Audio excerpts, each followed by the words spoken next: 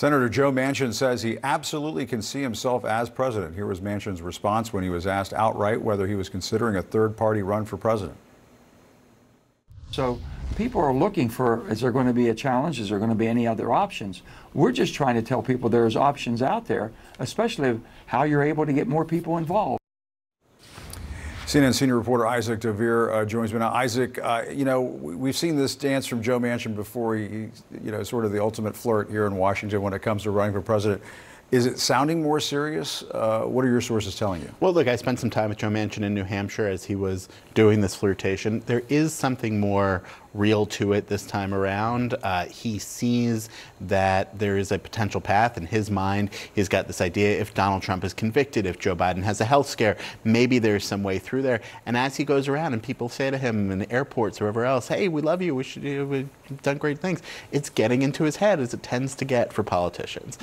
Whether that will end up coming to be an actual run is a big question, and depends in part on whether he thinks he's going to be a spoiler. He told me he doesn't want to be a spoiler. He told me he does not want Donald Trump to be president again. And even though he thinks that Joe Biden has been pulled to the left, he still said he's a good, decent man, and clearly that's part of his calculations too. But we're talking about as a third-party candidate.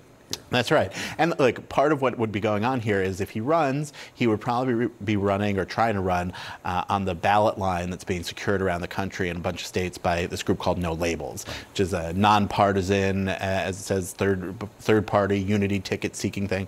But Manchin, interestingly, is out to kind of undermine No Labels and set up his own thing. He's got a group that's been started by him and his daughter called Americans Together. It's doing a lot of the things that No Labels was doing before it started this presidential run, and he's looking to maybe capitalize on some of the internal turmoil and questions about how this is actually going at No Labels. We'll see what that amounts to also, but No Label says they're going to make their decisions by mid-March. Manchin says he's going to make his decisions by the spring, and we'll know soon what this actually starts to look like. Stay tuned, as we often say. Yes. All right, Isaac, great reporting as always. Thanks so much. Let's discuss more now with former press secretary to First Lady Jill Biden and Special Assistant to President Biden, Michael LaRosa, and Republican strategist Shermichael Singleton. Gentlemen, great to have you both back on. Shermichael, you're here with me. Let me start with you first. Yeah. I mean, do you... we keep talking about this. I feel like every 3 or 4 months, it's sort of like the turning of the seasons. You know, we talk about Joe Manchin running for president again. Do you think that he's actually going to do this? I mean, like, I trust Isaac's reporting on this, Jim. And so if Isaac said that Manchin doesn't want to cause harm to President Biden, I would typically want to believe that. But I think a bigger question is, if not Manchin, then who will No Labels select? I mean, they're in, what, 13, 14 states right now, Nevada, Arizona, 2 states that former President Trump lost by less than 20,000 votes. If they find a candidate that performs competitively in those states, that would obviously benefit Donald Trump than it would President Biden. And Michael, I mean, you worked inside the White House. I mean, how much do they tear their hair out over Joe Manchin? I can ask it like that.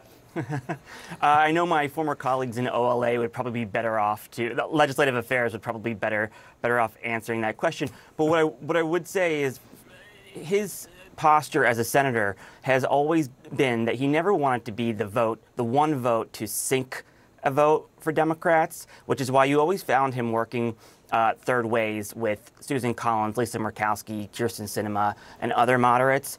I don't think in the end, I trust Isaac's reporting as well, but I don't think in the end he would want to ever be settled with the legacy of helping, Donald Trump Part 2. Yeah, and Shermichael, I wanted to ask you about jump over to Trump. A veterans group is hitting him over his past comments about service members. And it's from the group Vote Vets. They're launching this ad in Pennsylvania today. It features Gold Star parents criticizing Trump for calling veterans losers and suckers, which Trump and his people have said he never said this, but it's been reported a lot that he did say this, and even us here at CNN, we've confirmed it. But let's look at the ad and talk about it on the other side.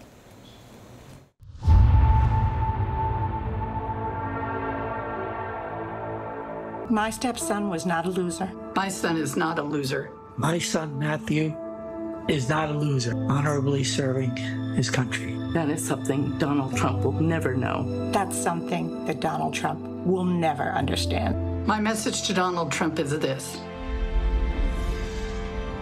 You have no right. You're the real loser here.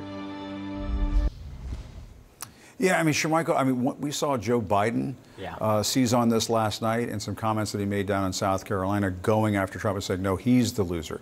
How impactful is that ad in those kinds of attacks on Donald Trump? He's made these comments in the past. I mean, yeah, but you know what, Jim, the former president has performed very well with men and women in uniform. He's performed very well with first responders, generally speaking. But I think it's critical that the Biden administration attempts to sort of control the message, if you will, in Pennsylvania, because it's a state that President Biden only won by 80,000 votes, a very slim margin. It's a state that Donald Trump won in 2016 by a very slim margin. And so if you're looking at the battleground states maps, Pennsylvania, Georgia, Arizona, Wisconsin, Nevada, those particular states, I think we're going to see a lot of fighting between both candidates, and whomever can dominate the message there and control engagement and targeting with their prospective voters and swing voters, I think will be the candidate that ultimately wins those states and ultimately gets to 270. Yeah, it might very well be a battle of raising the negatives absolutely. in this cycle.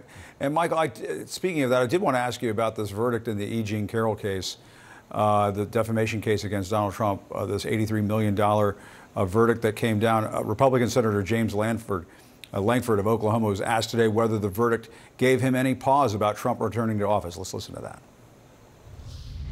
It doesn't. Obviously, these are legal cases. I don't jump in the middle of a legal case. It's been interesting, the number of legal cases that have come up against President Trump and then have failed and have been dropped or have been kicked out of the courts on it. This one's actually went through. He's already said he's going to challenge it. So let the courts actually make their decisions and let the American people make their decisions. Yeah, Michael, this is something that I think the Biden people are just not going to let go of. I mean, they're going to keep raising this issue of Trump and E. Jean Carroll, Trump and women, and we're going to see this discussed throughout this upcoming year. I think that's right. I think it's certainly a wise strategy to pursue because women will be the key to the election for so many reasons. But I also don't know I don't believe that any of Trump's legal cases are going to really matter in the end. I think the American people made their deal with Donald Trump in 2016, and again, I think we saw who he was after the Access Hollywood tape. I don't think it's going to change the minds of any of his supporters, but I do think it's an effective line of attack, especially when you're trying to appeal to women voters.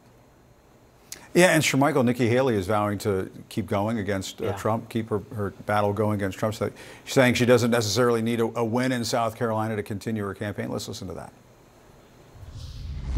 I think I need to do better than I did in New Hampshire. I need to show that I'm building momentum. I need to show that I'm stronger in South Carolina than New Hampshire. Does that have to be a win? I don't think that necessarily has to be a win, but it certainly has to be better than what I did in New Hampshire, and it certainly has to be close. If we win, great. If not, we've got to show that we're continuing to narrow that margin along the way. Should she be staying in this race, do you think? I mean, Jim, I understand why, but there isn't a path. I mean, even Donald Trump is ahead in South Carolina by 50 points. You move on to March 5th, which is Super Tuesday. Most of those states are winner take all, winner take most. You have states like Nevada went from a primary process to a caucus state. The point that I'm trying to make here for the viewers is that every single one of these states benefits Donald Trump. Donald Trump's team was very smart last year with individuals like Brian Jack, who I worked with on Dr. Carson's campaign, Susie Wiles, going across the country, really working with many of the states' GOPs to change the rules, alter the rules to benefit Trump. Really set the table for absolutely, him. the only campaign that actually paid any attention to this was Ron DeSantis. But they were even too late, Jim, when they tried to make some noise about this. And so I respect Governor Haley. I think she's a very talented candidate. But even if she were to stay in this, let's say she win a state or two, Jim, she's always going to play catch up to Donald Trump to 15 to become the Republican nominee. The path just isn't there. Yeah, but Michael, I mean, I would assume that the Biden team, they want Nikki Haley to stay in this race as long as humanly possible, right? I mean, and especially the way she's been campaigning lately, going after Trump, calling him unhinged, talking about how he's lost a step and so on. I mean, you don't need the Biden people to say it, Nikki Haley's saying it. No, I wish I would have seen more of this from Nikki Haley a little bit sooner.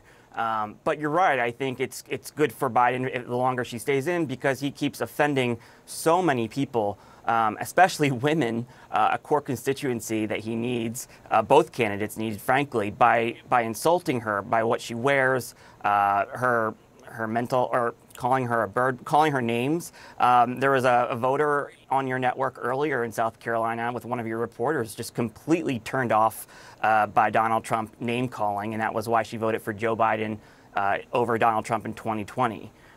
So I think, the more he keeps having these tantrums, the better it is for Biden, and because you guys will be covering it. But it will have zero impact in the Republican primary. Now, it's a different conversation about the general election and the ability to reach out to swing voters, women voters, suburbanites, if you will. But in the primary, it won't matter. And that's why from Nikki Haley, DeSantis, and so many others, it's been an impossible mountain to climb to usurp Donald Trump's lead.